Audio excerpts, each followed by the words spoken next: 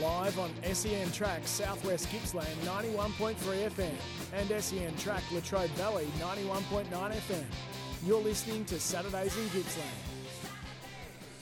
Saturdays in Gippsland indeed, and a beautiful August Saturday afternoon here live at Inverloch Congwack Football Club down here at the Rec Reserve. A big crowd in for this afternoon's elimination final. Saturdays in Gippsland here through till 1 o'clock first and foremost. But joining us now as a guest in the Alex Scott and staff broadcast unit is the senior coach of the Nar Nar Goon Football Club, who feature in tomorrow's elimination final, Justin Stanton. Welcome to Saturdays in Gippsland. Oh, thank you for having me. It's a pleasure to be here, and you got the perfect vantage point. It's pretty good here, isn't it? Yeah, we just need a mini bar and a jacuzzi, probably.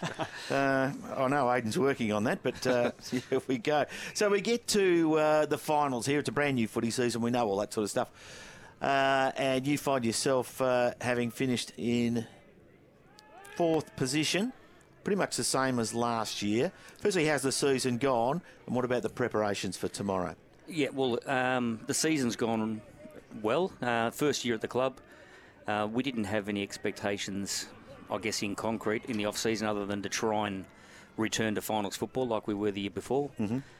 The season's had some challenges. We've had a number of guys injured for lengthy periods. But I guess so was every other team as well. So we're excited about making finals, and we're looking forward to the challenge that tomorrow is going to bring us.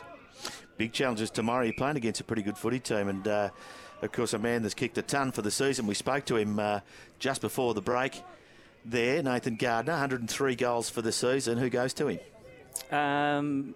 Jake Blackwood will go to him. Yep.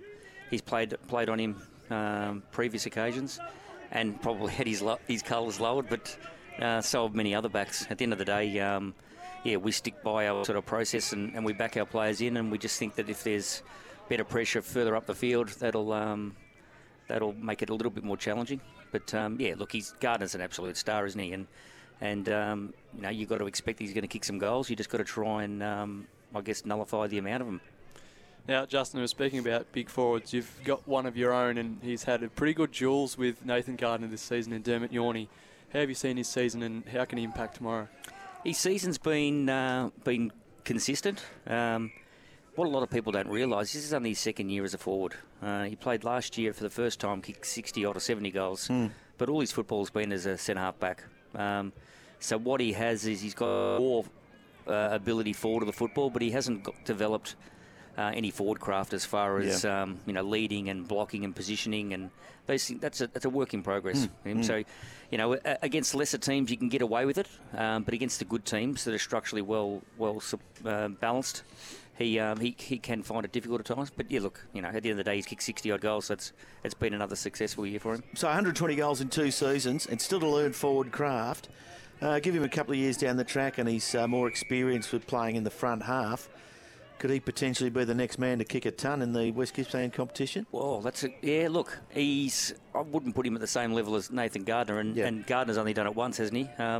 But he takes a beautiful mark, though, does Dermot? Yeah, he does. What we don't have at the moment, and what I guess Coralline and some of the others is at multiple avenues to goal. Mm-hmm. Once we get that, Dermy won't be then the sole focus. Yeah. And therefore, he might find himself, who knows, on a second or third defender, in future. But we've got to, that's come with us developing guys coming through the junior ranks and equally trying to target some extra players in the off-season. Back to the season as a whole, you're the only side to have defeated Inverloch Congwack this season, and wins like that against teams you'll probably face in the finals if you get to go deep. What sort of momentum and confidence does that give you? Oh, it gives us a huge amount of confidence. Our best is as good as anyone. We think we're just inconsistent, and I guess I've said it to a number of people throughout the year. We've got a young list, so we can't take all the benefits that a young list offers, which is coachability and enthusiasm and youthfulness. But then you flip that on the fact that they just have moments as well where they have lapses. So they just get lost. Yeah. So to knock off Inverloch was great. We dominated Phillip Island for 3.5 quarters, but but walked away with a draw. Yeah, we covered that one. We actually covered both of those games. Yeah. It's interesting. So we felt like you gave that one up and allowed them back in, and probably Phillip Island more than most have got the ability to come back into it. Yep.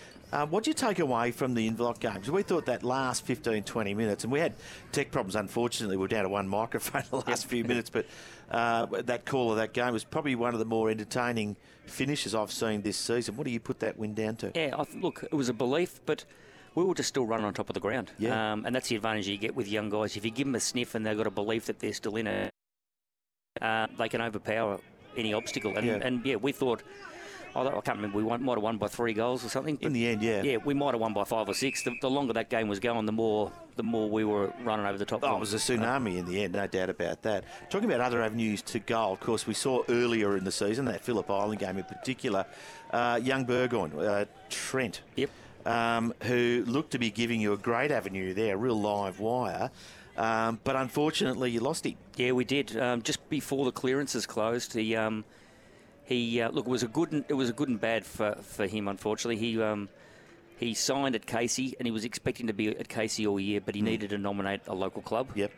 We've got a good relationship with Casey, so we're able to get him as our local player, expecting to never see him. And he played the first game, then got injured, and he came back for us the second game, and we just thought we'll have him for a week.